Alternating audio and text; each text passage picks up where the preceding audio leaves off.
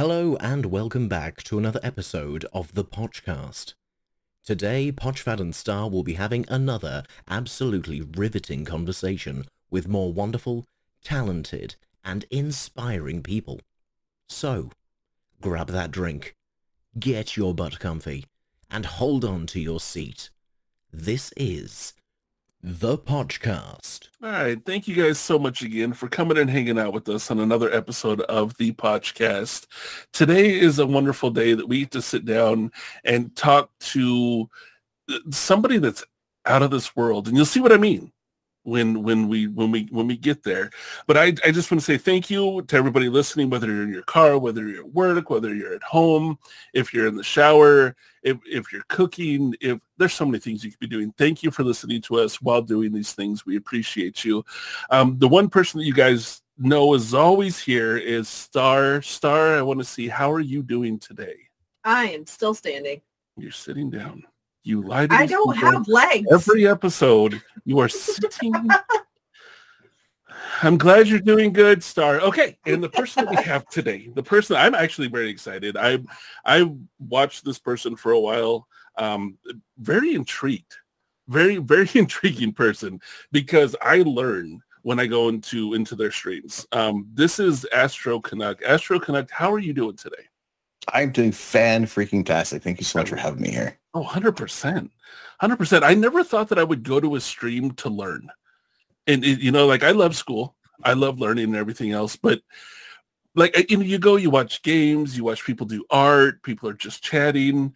Then I go over to your streams the first couple times, and I know we're just jumping into this, but the first couple times, you're like Saturn and telescopes and space, and I'm like, tell me more. I must know it all. So just so the people that don't know who this is, Astro Canuck is, not just a streamer. That's not what defines him as a person, but he's a streamer on Twitch. And you do a collective of things. You do Lego building as well as, I don't know, is there a term? Astronomy. Astrophotography, if you want to get really specific to there we go. The meat and potatoes of it. I've always been curious, why astrophotography? Why, like... Oh, this starts to go like way back. Let's go. Let's do this.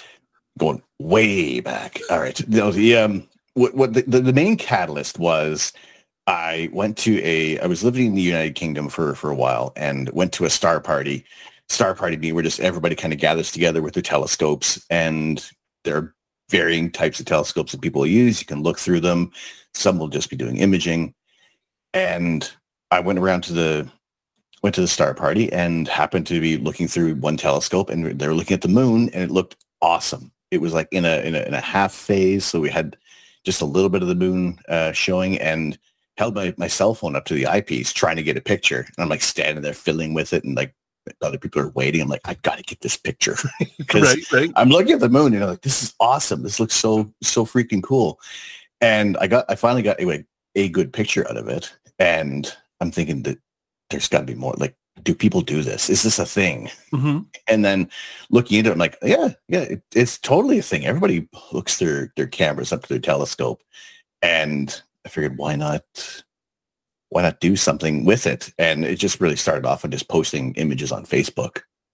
And just So this is literally just you saw something and took an interest. It isn't like since you were 3, you wanted to be an astronaut and you've gone through NASA training 13 times to get there. You literally were just like, telescope, moon, cool, picture. And then it just took off from there. Yeah, well, I'm for start, I am way too tall to be an astronaut. So that's right out the window. They usually, a lot of the time they're going to be like very short stature for a lot of, like, it makes sense. The more weight, it costs more money to send them up into space. So makes sense to be as efficient as possible. But no, always growing up, reading, like my grandmother had a subscription to National Geographic, and the odd time we would get pictures of space from like images from Hubble. And I eventually got there was a kids version, National Geographic World, and frequently they would have images of space. And it's just one of those things. As a kid, you kind of choose like main personalities off like either dinosaurs, rocket ships, or like sports. Makes sense. Yeah. So I went down the space end of things. And there was, I would say there's probably a bit of a lull in between like end of high school and like 20s and 30s. But there was always that interest. So Okay. And I'm sure that the technology for seeing far away has gotten better, obviously, since, from a kid through 20s through 30s, like it's just improved more so than sticking your cell phone up to a telescope, but actually having the cameras or the lenses to be able to see that far. I mean, what was it? One of the first streams, like there was a picture of Saturn. Was it a Saturn? Like, and that was a pretty clear picture. what was it? Which for the ones that you may have seen, I'm wondering, was I still in the UK when we kind of first met on Twitch? Where I was. You might have. I don't know, because it's been a minute. It has been a little while. I was kind of looking back on things. I'm thinking, holy potatoes! I have known a lot of awesome people for quite a while. And it's just like, yeah, seriously, where has the time gone for starters? But then, yeah, just when we started, I did get into doing planetary imaging until I moved back to Canada because I had like horrible views in my back garden in the UK. And is it pretty cloudy there? Funny enough, I'm looking back and I'm thinking I had like clearer nights in the UK, more clear nights than I've had here. I don't know if it's just because the location in Southern Ontario, but it's just I think everybody's had a hard time with the weather as of late, but it seems like it's like against us as astrophotographers. Nature's got a thing out for you guys right now. Like, look, you want to look at it at night? No, it'll be sunny all day and we're going cloudy at night. Well, I remember there was something that you were talking about that Saturn was visible, but you would actually pulled up out of a folder. So it may have been an older picture that you showed, but you were clicking around on your computer. You're like, here's this one. And you pulled up this picture and the clarity on it, you did a whole bunch of fun stuff and fancy things on your computer to make it crisp so that you could actually see. But for me, it was the first time, and I think why it was exciting is it was the first time, besides like in a National Geographic or in a Time magazine or, something like that, that I was able to go, oh my goodness, this is Saturn. Like, this is Saturn. Like, this is really cool. And that's why I love doing this is for that reaction, is just to be able to share this with people. And that was like the main thing of when he took that picture of the moon. I thought it was really cool. It was awesome. I got to see it, but I wanted more people to see it. I almost feel selfish with visual astronomy. So being able to take these pictures. The joy of social media nowadays and the internet is that you can actually go, hey, check this thing out that I found or that I got to see and nobody else got to. Yeah. Do you get a lot of and this is, I'm just thinking sky, but like the Aurora Borealis is far. I mean, you guys, if you're in Southern Ontario, you're still kind of lower, but like the midline of US and Canada. Yeah, we're kind of like, I would pretty much be like right along the border, essentially. Yeah. No, the farther north you go, the better chance that you're going to have to see the Northern Lights.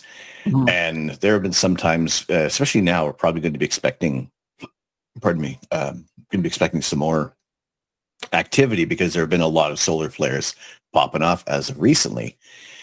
But I've also noticed that the way how the world works, everybody out in like the Pacific Northwest gets a better show no matter what. Oh, it's like the way how the I don't know, just the energy levels for the auroras. It just a lot more people get the better views out west, and that's it seems to always go. Here's Southern Ontario, and no, we're just gonna give you a miss. It's just like just kidding. It's so close, but no. It's funny. In I used to live over by Seattle, and it was a freak thing. It was definitely a freak thing. But I remember on the news, they're like, if you look at the sky at a certain time, you'll be able to see them. And it was very faint. But I was just, 15 minutes east of Seattle. And even with, the light pollution and everything else, like you could see. And I was like, this is the coolest thing ever. I just wonder what it would look like through a telescope or something of that nature, like more vivid, or I don't know if you know. It just No, well, you'd want to have a wider field of view, because if you're looking at the auroras through a telescope, it's going to be like you're going to be like too zoomed in. You're not going to see a lot of the details. So it always favors either just looking at it, or if you're using like even just your cell phone. Most cell phones are going to have like maybe like a 15, 20 millimeter view, and it's a nice and wide. So that's going to favor much better. And then also it goes for different targets, depending if you're going to do the aurora, you want to do like a wide field, better even using like your own, like a DSLR camera. Or if you're going for planets, then you need to have a longer focal length, and the telescope is always, there isn't going to be like one device that's going to do everything. got you. That's one thing that I was curious of, is what do you use to see the moon that clearly, or other planets? Like, it's got to be like super in my head, again, me not being one that does this. I've used a DSLR with, a telephoto lens to get 100 yards away, but that's pretty much it. So to be able to get pictures of planets, like, what are you using? I just picture the massive, like at the top of a mountain with a big dome and this giant thing coming out the top. No, we're not quite there yet. Those ones are up in like the millions of dollars for those setups. So I am more in the tens of 20s of dollars for my budgets. Those are millions. I'm in the tens of dollars. I like it. Okay. What I use, there are three main types of telescopes. There is a reflector telescope that uses mirrors, and there are refractor telescopes which use a series of lenses, and then there are compound telescopes which will use mirrors and lensed and glass elements. Each one has its own advantage. Okay. I'm currently using a refractor telescope, so it is as few glass elements between your target and the camera sensor. It's going to give you less chance for errors to kind of come into the image. But okay, it's a modest sized scope. It's about maybe 4 inches in diameter for the objective, the front part, and it does the job for what we do. Yeah. That's amazing. I'm very impressed with this one. Actually, this one was loaned to me from a Canadian company, and I was just kind of talking with the guys. Shout out to Steve at Ontario Telescope and Accessories. All right, Steve. He's been running that shop for quite a while, and it was just kind of through word of mouth discovering that shop, but chatting with him. I did a podcast with him a while back, and we instantly bonded over our love of Batman, just by chance. And see, this is what brings us together. It's Batman. See, right. Wait, you guys listening can't hear me pointing, but I have entire bookshelves behind me dedicated to everything Batman. So yes. The bonding over Batman is a real bond. Okay, that is a real and serious bond. It is. I don't have it with me, but I had a Perler crafting set that is Batman. Nice. I haven't created it yet. That is awesome. There are many Batman elements. Oh, dude, I have a friend of mine has connections through somebody in the Lego corporate, and knew that I liked Batman, and literally just got a hold of me and said, hey, I want to trade you for a sticker. And I was like, all right, what do you want to trade? He's like, don't worry about it. Just meet me and bring me a sticker. And I was like, cool, because I make stickers, and so and he hands me this full Batman Batmobile Lego set, and I'm like, I know these aren't cheap. Okay, Oh like my what do you like? This is not the equivalent to a sticker, my friend. He's like, don't worry about it, just give me the sticker. And I'm like, oh my gosh, like I haven't even opened it. It's on my shelf. I'm like, whoa, I'm not Awesome. losing a piece. I'm not breaking it. But I bet you Batman looks at the stars. You know, I just like to believe that he has that telescope. That, Well, I mean, we've never seen you and Batman in the same room together before. and I look at the stars. So, I mean, you know, yeah, who knows? Batman did get old and chubby. All right, so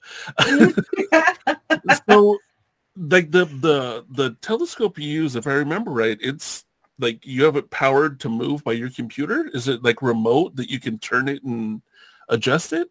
Yeah, it's a remote setup. I don't have a comparable device to kind of show you. Wait, maybe. Anyway, it's what I did in the past was what most people would do is they would hook their telescope up to the computer, Okay. and there's software that will help point it in different directions. There are planetarium softwares that you can use that will help control your telescope, but this one is a little Raspberry Pi device, and it's meant to let you use like your tablet or your cell phone to control everything, to kind of remove as many wires as possible. And I had my laptop outside in the UK. My garden was fairly secluded. I wasn't really worried about anybody coming in and nicking my stuff, but Mhm. it was what the weather would do to my laptop. It Understandable. was I used the laptop for school as well, so it was kind of like, if that goes down, if something happens. See, having been in college, the laptop was everything. If your laptop goes down, you might as well just take the semester off unless you got another one and all the research backed up. So yeah, I hear you. Oh, exactly. Yeah. And nobody, not a soul is sympathetic to any kind of issues that crop up. And it's like, you know what happens. It's technology. It's going to let us down. Mm. See, that's why I stick to my Steam-powered laptop with wooden keys. It just keeps going. Oh, perfect. As long as I feed it some coal, you know, and keep it. It's noisy, it's stinky, it's smoky, but it doesn't stop. Then there you go. Then there you go. Problem solved. Okay, so you have your laptop. Hold on real quick. Okay, so you have your laptop connected to it, and that's how like you can turn it, adjust, zoom, like all of that. Is it fully? Well, Yeah, you're saying like now you have like your tablet connected to it and everything. Does that? Yeah, so the Raspberry Pi device has all the software built in, so it will do the plate solving, which is phenomenal. Plate solving is when it'll take a picture of the sky, it'll analyze a bunch of the stars in the picture, and it will know where it's pointing, so it can do those the final adjustments if you need to kind of recenter the image, which is great because the previous ways that you would do it would just be kind of guessing and trying to find the spot. But this will reposition the telescope as long as you don't move anything on the mount. Okay, it will put it in the same position where it has been, so you can image multiple nights and not lose your place. There will be like minimal changes in where the image is pointing, but nothing going to be a big problem. So that's the beauty of plate solving. So you can recreate everything night after night. And it makes it really easy for finding targets, because I couldn't imagine. What I used to do is manually look for a lot of the targets, which was great for learning the night sky. Okay. But when I am searching for the Andromeda Galaxy for near on 3 hours and trying to get it into frame, right, nobody is going to want to watch anything like that. Like you're in it because you're like, I will find this. Everybody else is like, call me when you find this. Yeah, exactly. Who is this hack? But that's, I mean, it boggles my mind. I think that's one of the reasons why I love, like, I sit in your streams often without talking, not because I don't want to talk to people, but because I realize I get engrossed in what you're talking about and what you're looking at and how you're doing it, to the point that I'm like that 8-year-old kid sitting in front of grandpa's radio going, tell me more, like that's, and then I realized you're like, okay, I'm going to rate. And I'm like, oh, hi. I meant to say hi. And oftentimes when I'll pop in is because I'm like, oh crap, I've been here for 2 hours and I have not said a single word. But it's so interesting to me. And I've never been one that was like, like the stars and everything, the plans, I find that very intriguing. But I haven't been one that dove down that road of like, okay, I want to really get into it. But it's always been intriguing. So for me, this is that little piece of, I get to learn more than I thought I would. And I love learning. I absolutely love learning. So, and you have a voice of somebody that I want to listen to. Like, you could probably talk to me about how erasers are made, and I'll be like, okay, tell me more. You know what I mean? Like, you have that. So when you're going on about the different, planets and the different galaxies and the way that they, you find them and how they're set up and all those things, I find it to be really, really intriguing, not just because the topic itself, but like the way that you describe them. Like those two, it's a very good match. Thank you. I appreciate that. I'm glad, just as a viewer, that you do stream it. I'm glad that you do put it out there as content for people to get into and be able to learn. Because I would have no idea where to start to even, learn about this stuff. So this for me is like a great stepping stone of where to go to find out. Poch and I were dinosaur kids. Yeah. See, I think there's also like, it kind of goes, it can kind of transition, because you have the dinosaurs. There's these incredible creatures that we had roaming the earth, and really trying to think about it too much does my brain in as well. That we had giant reptiles, right? giant creatures, right? 65 million years ago, dude. And there's a galaxy. There is a galaxy that when I have the opportunity to go look at it, it is 65 million light years away. Okay. So the light that we're seeing emitted at the same time with the dinosaurs, just before the dinosaurs died out. Okay, that's insane just to think about. Like, my brain's sort of like about to explode just thinking about that concept in itself, because light travels at a certain speed. So what we see happened a long ass time ago, and what's happening there now, we aren't going to see for another 65 million years.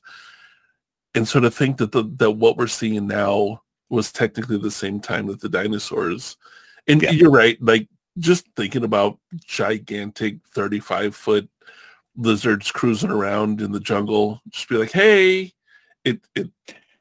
yeah. I don't know if it'd be a good time. It might be a good time, but I'm going to go with, I'm glad they're not here now. Well, before that, if you think about it, before that, even were like gigantic 35-foot bugs walking around. Yes. We had such an oxygen-rich atmosphere that they were able to grow to those sizes, which is even crazier. Look, I lived in Hawaii. You got 2-inch flying cockroaches. That's as big as I need them. That is as big as I need them. Right? When you can hear them buzzing down the hallway, the B-52s coming for you, I don't need it any bigger than that. I'm glad I'm here now comparatively. I will say that. But the Earth is a fun thing. Like, just the whole science behind it, and how long things have been here, and how it formed, and how it was created and made is so stinking interesting to me. So, and there's so many rabbit holes I want to go down, and it's just like, what do we sink more time into? It's like, do we want to go into like the astrobiology, or kind of just stick with looking at the pretty pictures? Like, overall, I like showing everybody the cool pictures of outer space. Right. But I also want to know why we're seeing it like that. How come it's formed in that way? So it isn't just, oh, it's a cool little bubble out there. All right, next picture. But why? Next picture. Yeah, I'm with you. I actually started writing a book titled Why, and I realized it was going to be a never-ending book, because there's always a why to your why. If you're always asking why, I love asking why.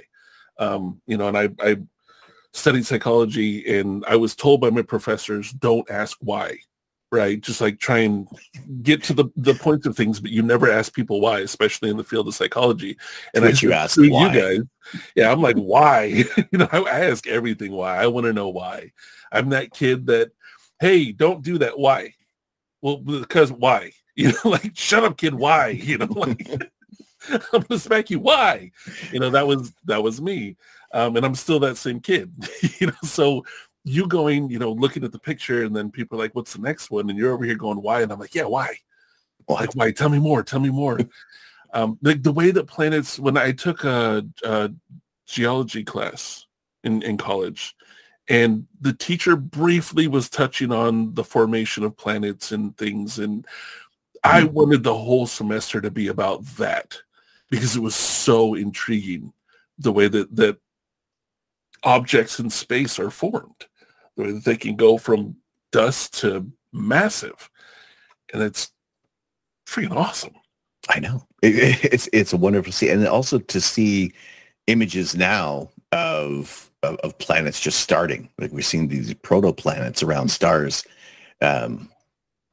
Like this, we can kind of jump into this a little later about like some of the latest space observatories. Mm-hmm. It's just these discoveries that we're making. And even yesterday I was talking about this on stream because the day before an entirely new area of a nebulae was discovered by a group of astronomers, amateur astrophotographers. Let's go. Which is absolutely incredible. It's just a little kind of an arc just above the Andromeda galaxy, and we've been imaging Andromeda for like nearly 150 years. People have been imaging this galaxy, and not until less than 100 years ago did we know it was actually a galaxy and not just a bunch of gas and dust within our own galaxy. Okay. So how far astronomy has come in like under 100 years, less than 150 years, is absolutely incredible. Yes. Yeah. Technology is, on one hand, people may say it's a curse for things, but on the other hand, like the more we get to know, and the more like I always said with learning, the more I know, the more I know I don't know. Like the more that my mind expands, the more I realize, wow, there's that much more. The more that we learn into space and we get into space and see what's out there, the further we realize that it really just keeps going and going. And yes, going. I have this book. What We Cannot Know. Nice. And it talks about what we cannot know, what we do know, and what we don't know. Mm-hmm. It's the part of what we can't know. We would never ever be able to. There's certain aspects of the universe of physics that we can't find out. We don't have there, be it the technology won't be there, or the timelines won't be long enough before we're either forced to be an interstellar species or an interplanetary species. And it's those mind-boggling things that don't always keep me up at night, but it definitely caused me to lose some sleep. Yes. Yeah. Because, I don't know about you, but I want to know. But then at the same sense, it's just like, yeah, we won't be able to, or there are certain things that we can't. What pops into my head when I think of space, because see, I'm, like I said, I didn't go dive into space, but I'm just curious of things with size and massiveness and everything else. And mostly where it started for me is that you have people that think that we're the center of the universe and, we're the only ones. And I'm like, oh, okay.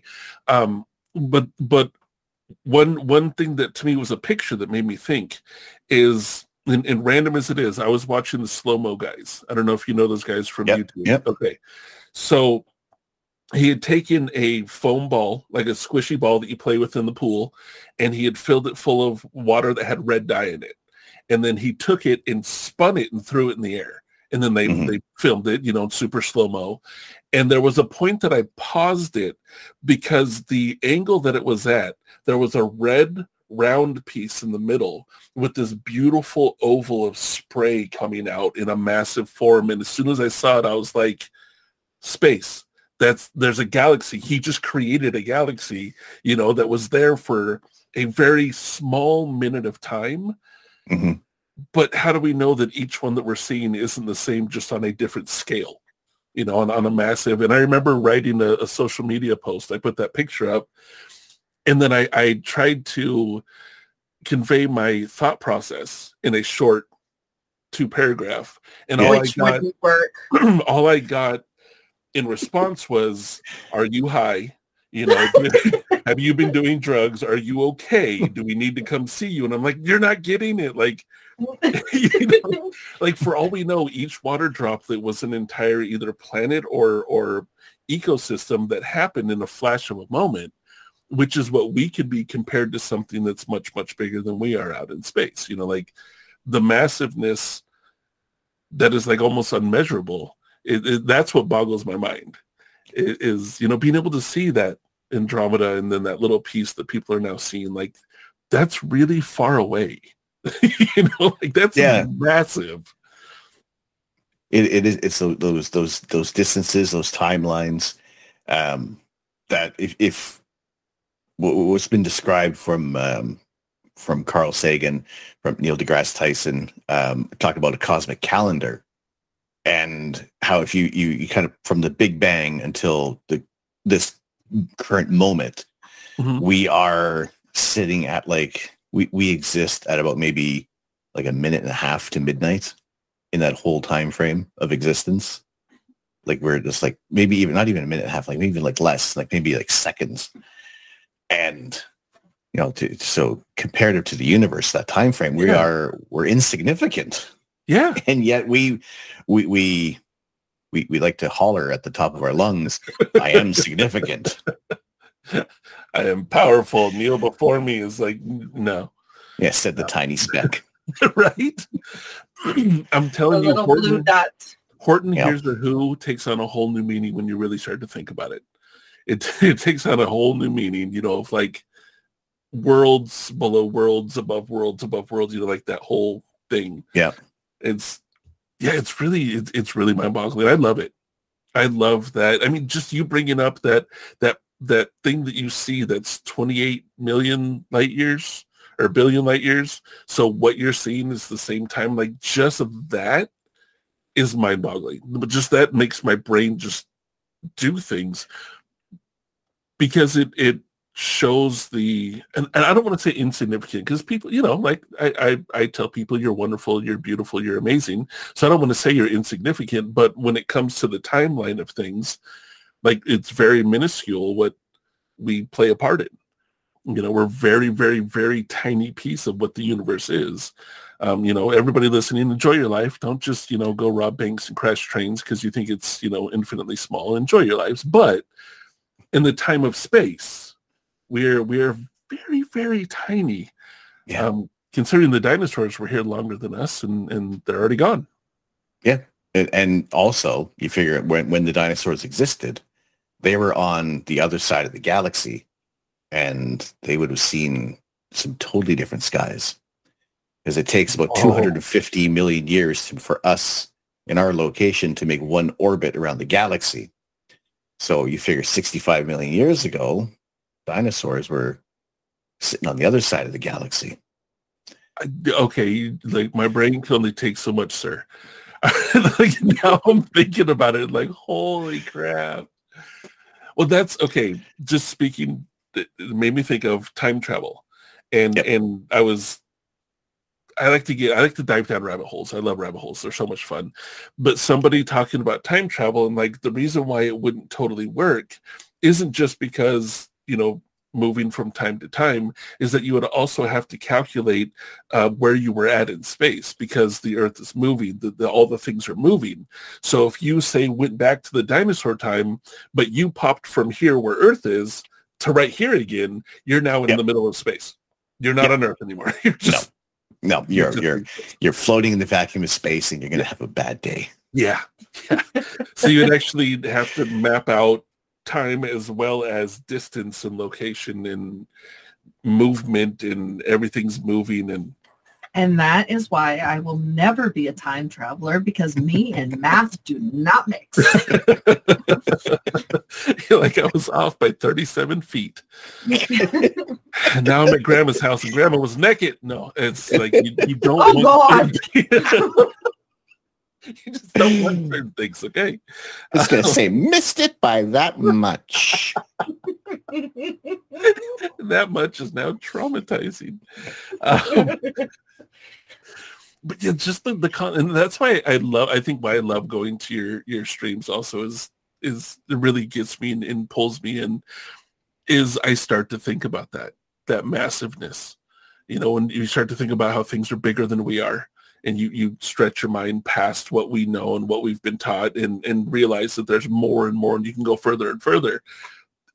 It's freeing to me. It's really freeing. Instead of going, you know, we have this box we have to live in. There's so much more. You know, it's almost, according to us, it would be a infinite amount of time and space to be able to go explore. But now that's a question just I've always wondered, and I'm curious your thoughts on it. Do you see that there's an edge? Is there a stopping point? Is it an infinity of going? Like, have you thought about that? For like the universe? Yeah. Or yeah, for everything. I mean, early thinking, there can't be nothing. What are we expanding into? What is there? What are we in? And it's one of those things that just it early on caused like these existential crises as a kid, and like thinking, how are we even here? Why is this even existing? What is the universe? What are we sitting in? We have to be contained within something. So what's containing the something? 42. 42. Look, see, there are no more existential crises. I have fixed it. Perfect. Okay, so now you're seeing, are we in a shoebox? You know, are we somebody's experience? Yeah, are we in a bubble? Is it can the bubble pop? Are there more bubbles? Can we detect other bubbles? And this is where it kind of gets into the like any hypotheses of a multiverse. Now, I'm not until there is some kind of direct observation that we know that there are multiple universes.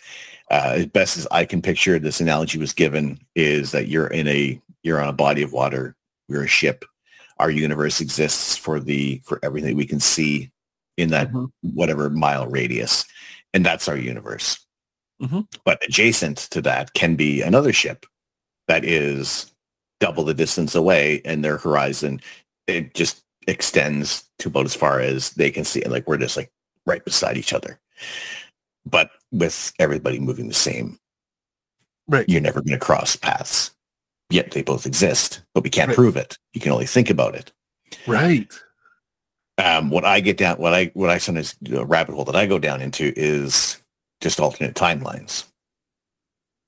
And with everything that we do, there is a timeline where we did this podcast, and there's a timeline where we didn't do this podcast, and which one ends up being the timeline? Exactly. Which one is bad timeline? No, exactly. Good timeline.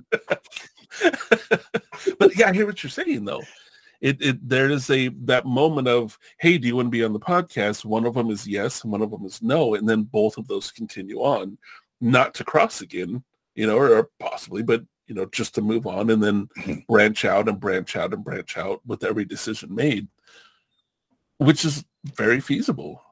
I mean, to me, why wouldn't it exist? And then that kind of why? Yeah, you know, why not?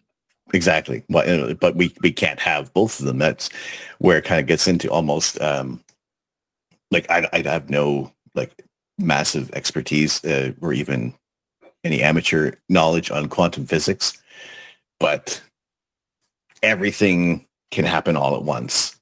But once that decision is made, everything collapses, and that's the one way it goes. So there are infinite amounts of choices that can be made, infinite amounts of paths that could be taken, but as soon as you collapse the wave function, That's it. That's all that exists. Ooh. And everything else is essentially gone.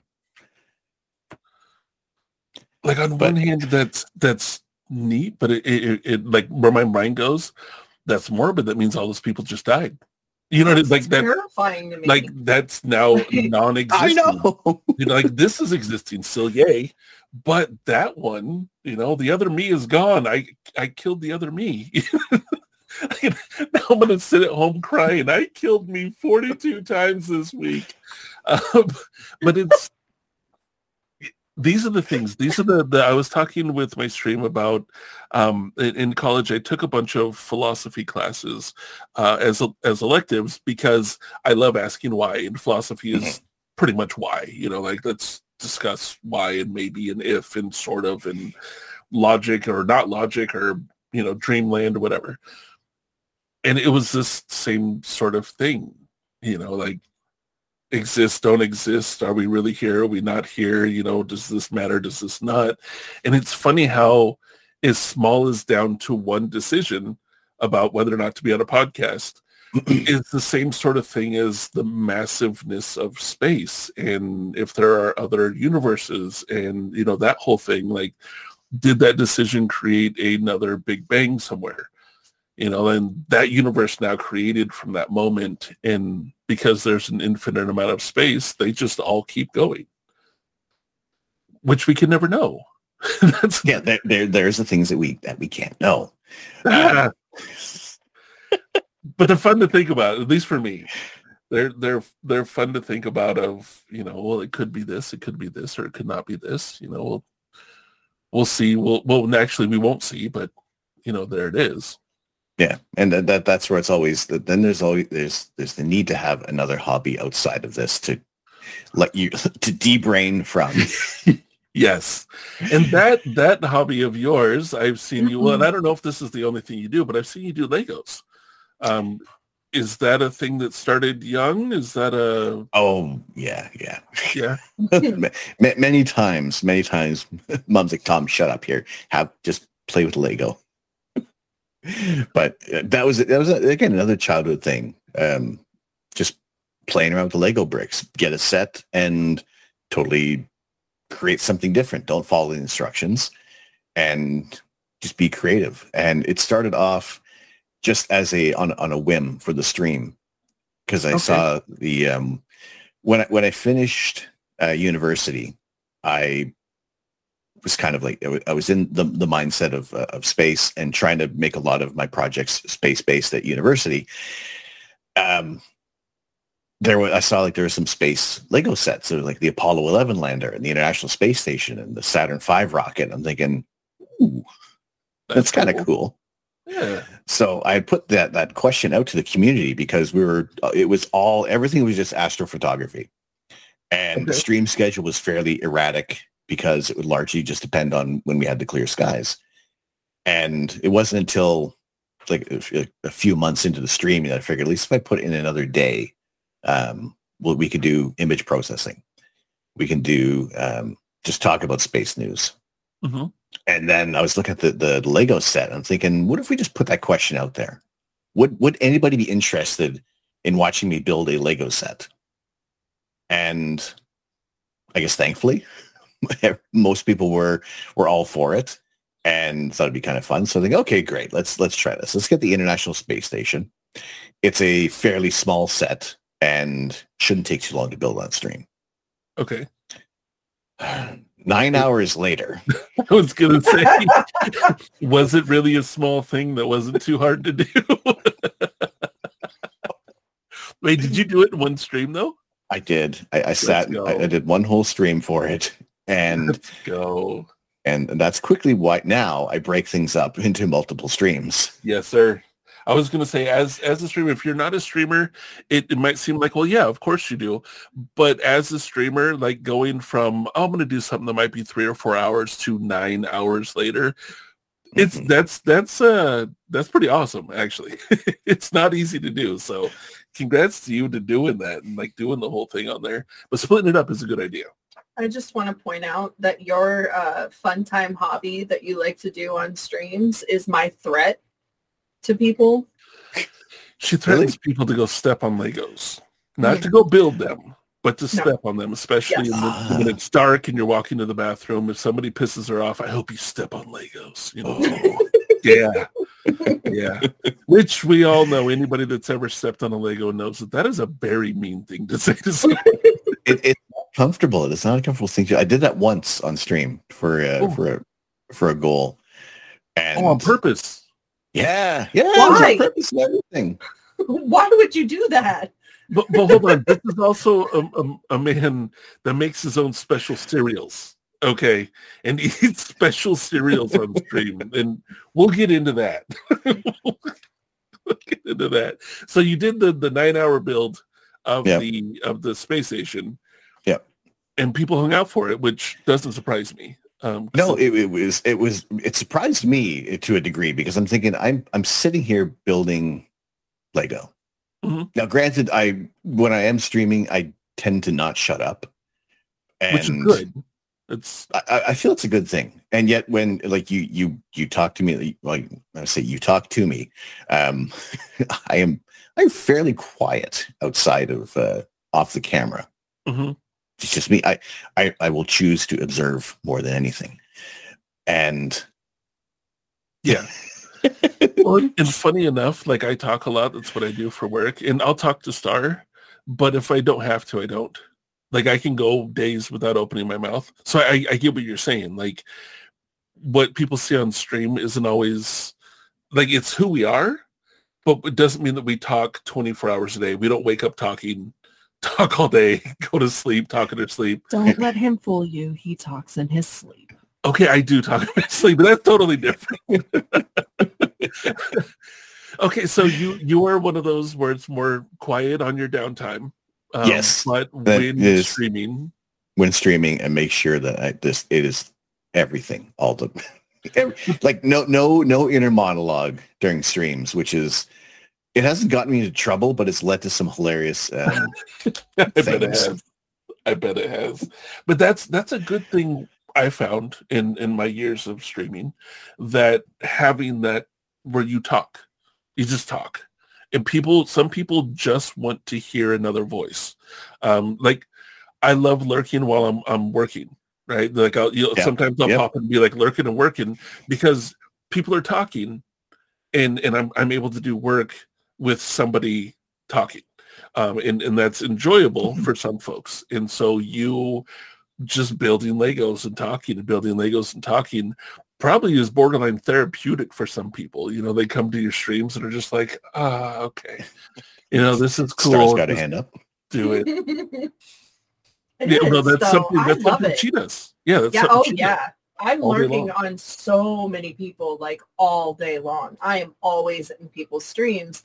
I never say anything because I'm just normally a very quiet person. But I will sit there and I will listen to everything you're saying and I'll giggle and laugh and enjoy the conversation without having to say a damn thing while I'm working. She's kind of like the FBI, always listening, never talking until she needs to use it. No, I'm kidding. She knows all of the secrets. If you look back and you're like, wait, I didn't even know Star was there, but she's clipped 13 things. Just like that's my FBI guy. I didn't know you were my FBI guy. Anyway. So I've found that I didn't know this until I started meeting more people that do Legos like yourself and others, that it's actually a pretty, maybe not there's a lot of people that do it, but it's a pretty big area on Twitch. People really enjoy watching others build Legos. That's what I was wondering. That's the same thing when I did the build. I'm thinking, is anybody going to care? And after there was the International Space Station, and then right on deck was the Saturn V rocket, and we'll get into that one in a moment. Okay.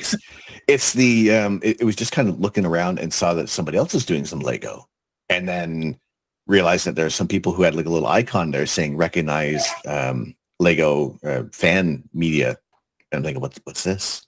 And they use their social media status to kind of represent Lego on different platforms, and the odd time they will get some sets ahead of time to build Oh, and cool. review. And I'm thinking, that's kind of cool. Like, who else does? And like finding out more people. And like, there's a fairly large community of brick builders, and there have been some incredible people. And I think there has yet to be any kind of Lego based stream that I've joined in and never felt like I wasn't welcomed. I wasn't like immediately part of the group. Everybody's so inclusive. Everybody's so wonderful in the brick building streams, and I think some people might also be taken aback by it, by the friendliness of people. I love it. I absolutely love it. I'm not a Lego builder. I have Legos that haven't left their box. You know, I'm a graffiti artist, but every single time I've gone into a brick building stream, it's been the most comfortable place to just hang out. And as I've gotten to know people, and this is the funny thing to me, again, I'm a graffiti artist, which is, I mean, we're creating, but they're very different. Like, and graffiti are very different. But I get to know people that are, you know, the streamer that's building the Legos, and they'll say something nice about me in their stream. And then all of a sudden I have a bunch of people that also build Legos coming to my stream. And I'm like, but it's very different. What are you doing? You know, not that I'm not complaining. I'm not complaining. I mean, I love that. But the communities are so nice that it isn't strictly just you have to be a brick builder. Like, it's just they want to support people. They want to be there. They want to get to know who you are and everything else. But I love that there's an actual community of, oh, this person does these Legos. This person does this Legos. Like, there's a whole community on Twitch of builders. And yeah, there's people, they'll pick what they kind of have, like the certain type of builds that they like. Like I do not like the Technic series. Okay. There's something about them. They just don't look quite right as Lego builds, but that's my own thing. But I always try to keep things within the space base, but I kind of quickly ran out of sets. Lego hasn't been producing enough NASA. Exactly. You should write them a very strongly worded email. Like, I've built all your space pieces. I need more. Lego, please. Please. Please, sir, may I have another? Please, my bricks. So what did you move on to? Like, what have you changed from? I mean, since you've done a lot of the space ones. It's turned into anything that kind of fits my nerddom, my geekiness, all the pop culture references, anything that could be sci-fi related. I kind of said, all right, well, it's close enough. So we built the Infinity Gauntlet as cool. that was the first one that wasn't space based.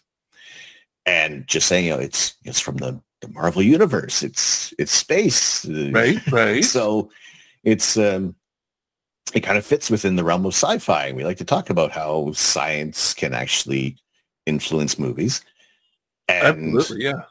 You know, it's kind of, I try to keep it as close to it as possible, but at the same time, there have been some other sets, and I'm like, I want to be able to share this thing. I want to be able to do a different kind of build. So I started incorporating things that were like holiday themed. So when Christmas rolled around, have like a Christmas base set, and then like currently building the Atari 2600, like my first video game system that I grew up with. You know, that is cool. And the fact that it is pretty much 1-to-1, and like the cartridge is like a perfect. Is that a Lego? Yeah, it's Lego. Okay, what you guys can't see is literally holding up a cartridge, but like that's a legit like that looks like I was. It looks legit. When Atari came out, that is what it looked like. It's bananas. Cool. It is absolutely incredible. They've nailed the scale, and you know there's so many other things, like recently built Optimus Prime. Very cool. I'm a fan of I again grew up with the Transformer cartoons, and Transformers is very spacey. Exactly. Well, that's where they came from. I mean, they come from Cybertron. Exactly. Right. See? So that's space based. So I mean, I think at this point, I'll just be real with you. You'd be hard pressed not to be able to tie almost anything into space. You can find a way, and if you ever get stumped, just DM me, and I'm pretty sure that I can find a way. Okay, I got you. We'll make sure that it happens. Perfect. Why are you building this set? Poch said it's okay. It's okay. Any issues, take up with Poch. Yeah. Listen, I'll pull out a diagram. Listen, so it starts here, spaced. Okay, that's all you need to know. Look, if it even happens on Earth, you can be like, well, Earth is a planet that is floating through space. See what I mean? See? There's You got it on lock. That's it. A way. So now do you alternate sort of, you just look for clear days and you do the photography on days that are clear and then just keep it with Legos when it's not? Is that sort of what's evolved? That's pretty much what I go for. If any kind of any other stream kind of falls in the realm of a clear night, then I abandon those plans and it's get the telescope out, share the cosmos. So far, the Sunday morning Lego stream has been the constant. It hasn't. I don't think it's really been interrupted for space. I do have a solar telescope attachment, so we can safely look at the sun. But right now, because there's still very little amounts of daylight. There's only a few hours available to try to capture the sun. So I need that's to kind know of more for the summer. When you're going to be doing that, because Phoenix likes sun. I just my mind blown. I never even thought about, like, I always think, okay, so you're gonna have to do it at night so you can see the stars and the planets and the moon. Like, of course you wouldn't do it during the day because it's just the sun is out, and then you're like, yeah, look at the sun. I'm like, holy crap, never even thought about. I mean, because I was told my whole life, don't look at the sun. Okay, so that those are what slip by. 99% of the time, don't look directly at the sun, especially not through a telescope. No. Now I'm totally curious of what it is that you look at the sun. Like, what is it that you're observing? I need to be to one of these because I want to see the sun through a telescope. Right? That's what I'm saying. It is okay. Like I've only recently been doing the solar imaging, and as soon as I got that first look at the sun, I may have had to change my underpants. Yeah, I mean, that's a big deal. It is, because it's like you said, you were told don't look at the sun, don't look at the sun, but you get the proper instruments, and it is absolutely gorgeous. Yeah. Now there are white light solar filters that will block out a fair portion of the harmful rays, and that's kind of like when you're observing like an eclipse, and people say, "Oh, wear these glasses." That's kind of that filter, and you can see sunspots and maybe a little bit of granulation on the sun. But that's kind of about it. You want to be able to look a little deeper. You want to be able to see the chromosphere. When we're looking at it with the white light, it's the photosphere.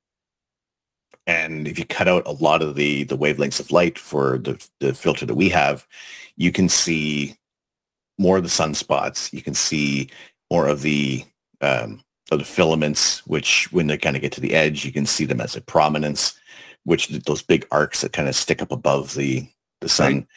Right.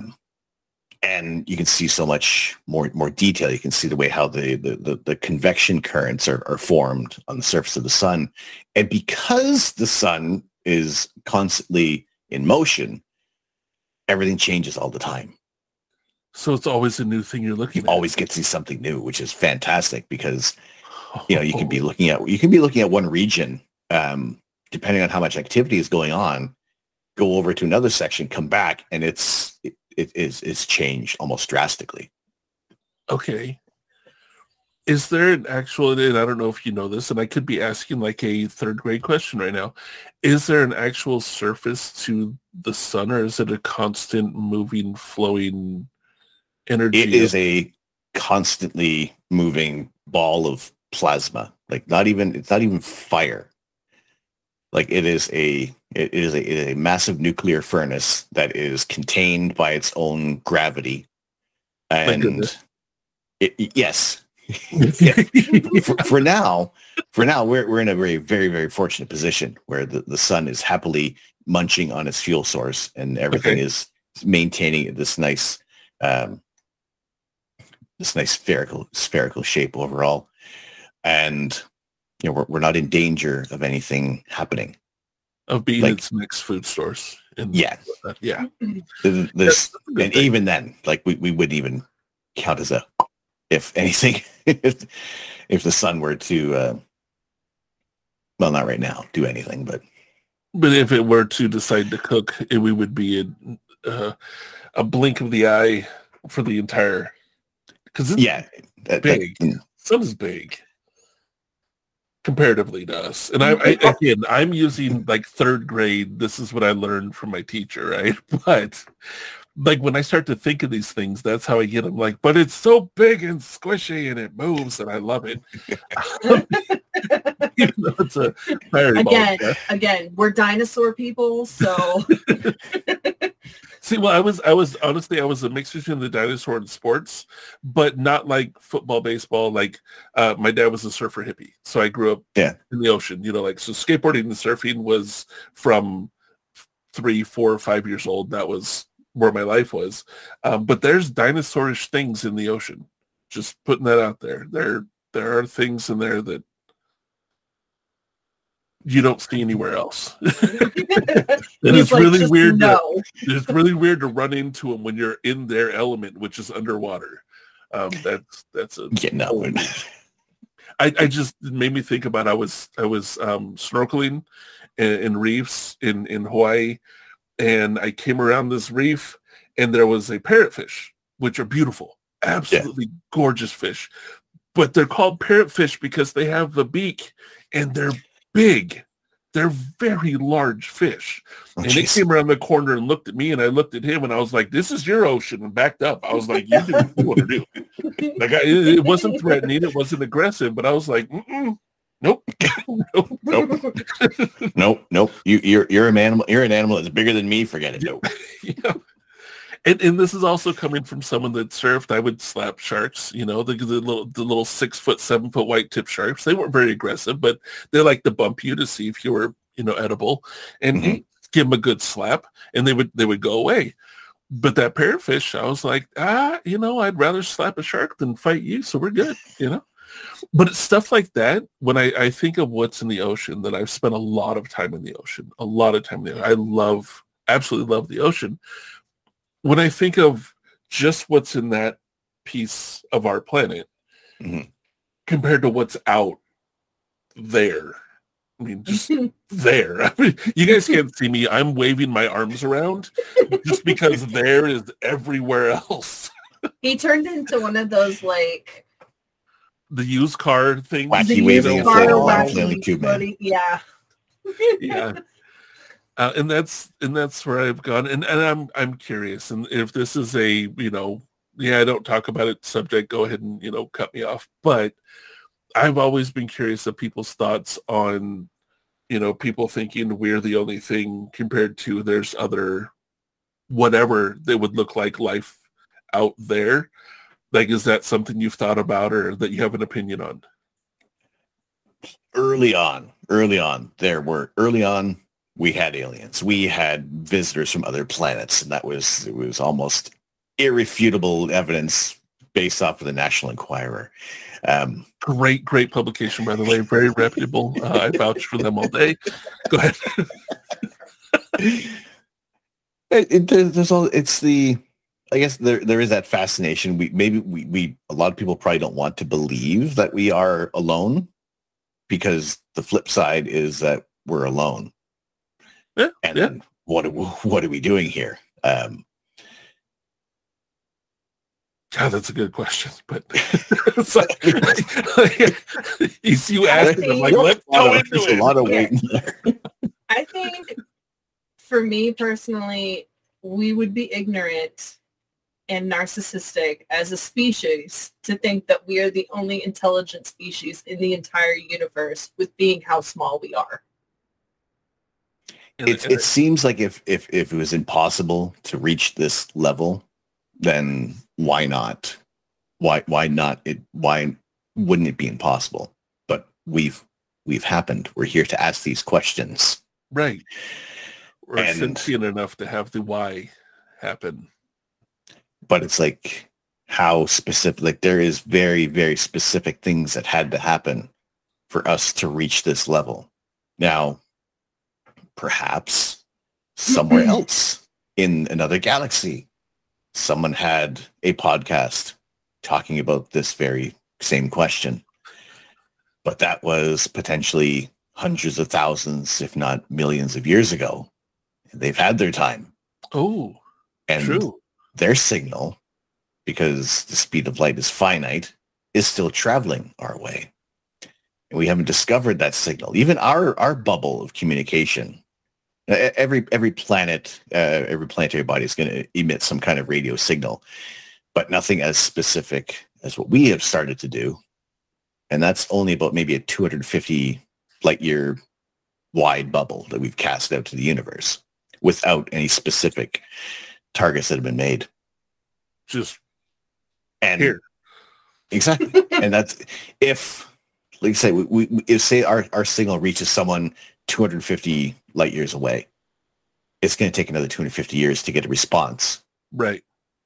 And that's where this whole thing occurs, where we want to be able to think that, are we unique? Is there anyone else out there? Why haven't we heard anything? It's because it's slow. Space is vast, Mhm. and no matter how fast light travels, it's still incredibly slow. There's a website that would illustrate how fast, show like the light traveling from the moon to Earth, like 1 second. Traveling from Mars to Earth is on average about maybe 12 minutes. Sun to Earth, photon takes about 8.5 minutes to reach. Then farther out you go, like Jupiter is about 25 to 45 minutes for a signal to reach. You look at Voyager, how far those ones have traveled. It takes nearly a day for a signal to go back. So it is a 2-day round trip for information to be relayed. And that's partially where I think it's signals that have been sent out to space. Generations will go by before we're expecting any kind of response. Right. My mind is half thinking and half comedy, but in 500 years to get a response back, of course we're here, you idiot, but you'll never find us. And that's the only response. Like, we waited 500 years to be called an idiot. But like, I guess my thought on it is I wouldn't ever expect any other form of life to resemble us. But just a form of life in a different place, so be it, whatever it is, maybe unimaginable. And it's another one of those can't know, in that, that field, in that section. I just, in the vastness, would speculate there's not 100%, but there's, to me, a good chance that there's something else on some other place doing whatever it does. Maybe in multiple places that we may never ever cross paths or ever know, or anything like that. And at the same time, there might not. It could be, because there's always the chance that we are the one and only lone planet to ever have life to do what we just did, or what we're doing. Yeah. And it could be that that's the only one in the entire freaking universe.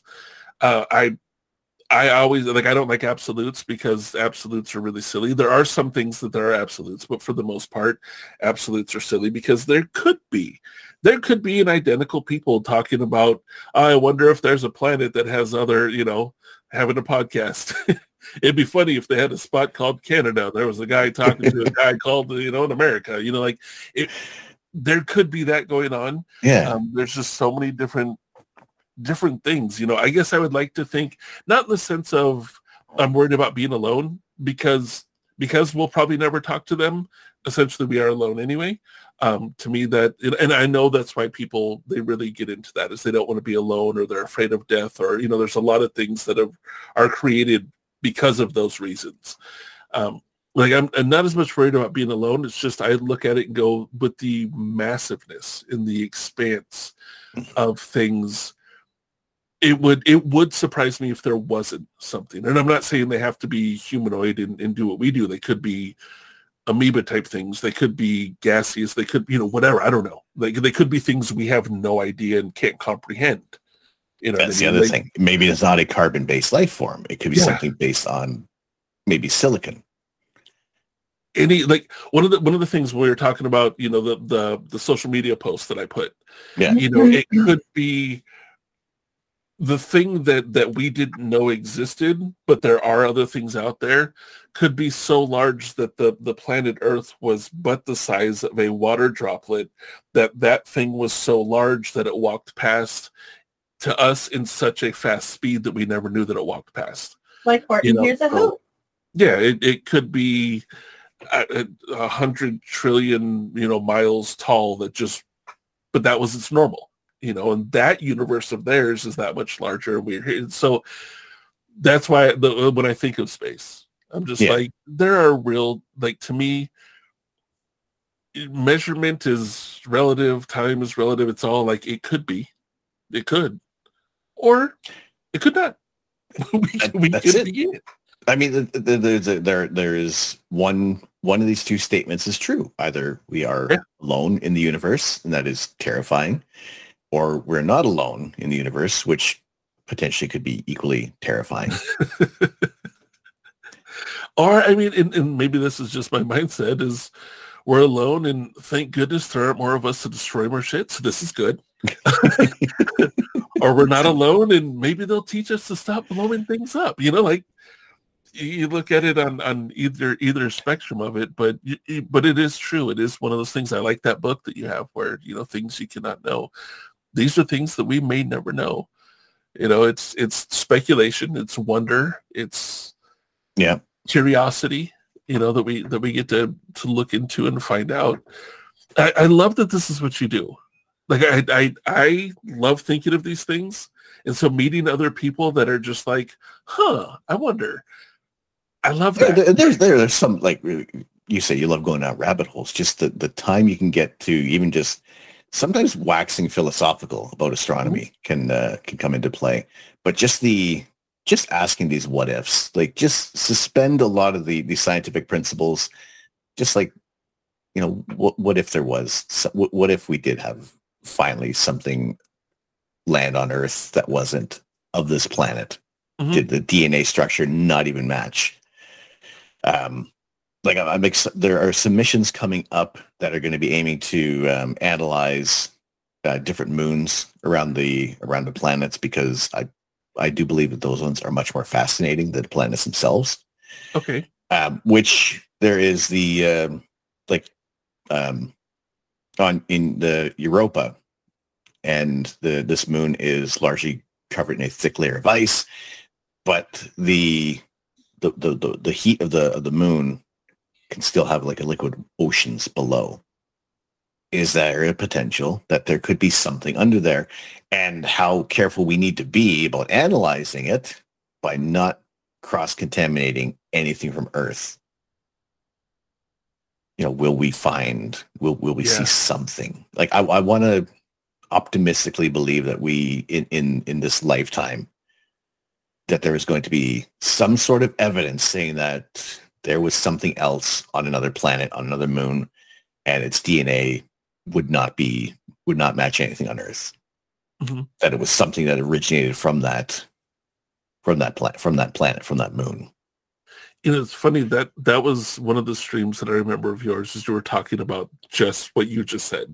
And it was one that I don't even know if I said hi, but I was listening, but you were talking about just that. That not as much the planet we look at, but the moons. And that really intrigued me, that it had the ice covering, but it had the oceans underneath.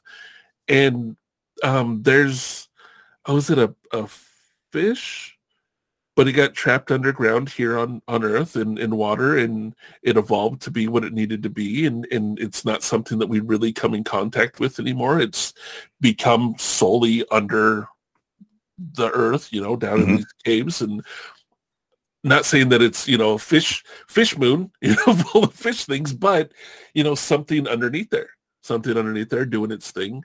But I didn't even think about the cross-contamination thing. Like, I don't know why well, it's one of those, it happens frequently. Like we have like lunar rocks that have landed on Earth after impacts. There are Mars rocks on Earth. There are Earth rocks on Mars. And that is just the fact of when there have been meteorite impacts, things go everywhere. And as it travels through space, it can eventually get caught up and land on another planet. So I guess in a way we can't 100% say that, no, we haven't had any kind of cross-contamination or panspermia, which did this seed life here, there? Were we actually from another planet to begin with? Oh, that brings up a whole new set of what ifs, that's crazy, but yeah. Going down the scientific, the science fiction route, and it's like, I don't know, we're Mars it was at one point could have harbored life, maybe not to the extent of what we have now, but what if we're Martians? Right. What if we're not actually Earthlings? Right. Well, it just made me think of, so I lived in Hawaii for a while, and Hawaii is an island in the middle of the ocean. It's very far away from everything. Like there's no landmass that's very close to it. You're, 1,000 miles, a couple thousand miles either way. But we get different plants and different animals that shouldn't be there. But there's stuff that something happened, caught up in the wind stream, and that seedling made it. Or that bird ate over in Mexico and pooped in Hawaii. There's so many different things that cause things to travel. And while that's on a very small scale, I think it can be applied to just what you were saying. If, a meteorite hits a planet and then it flies through the, space and it hits another planet, and it might not be, now the entire Earth is on Mars, but one little thing might have now hit over there, or it might have hit onto a different place. What if our planet was like a stopping point for a bunch of extraterrestrials that were just flying through space, and they stopped here, and our primordial ooze that started all of life on this planet was like a byproduct of their engines, and we just happened to be the planet that was in the perfect spot to harbor a life source? See? You could. I'm glad you said write that book from their engines, and it wasn't. So they let their waste out, and that's where we came from. So I'm glad you went with the engine thing instead of we came from crap. Well, I mean, technically speaking, we could have come from scraps from their food sources. Imagine we're just really, really intelligent turds. Well, I mean, I tell Poch he's the turd all the time. So. Yeah, and I feel smart, so I fit the bill. That concludes part 1 of this 2-part episode. Come back on Thursday to hear the rest. Thank you and have a wonderful, wonderful week.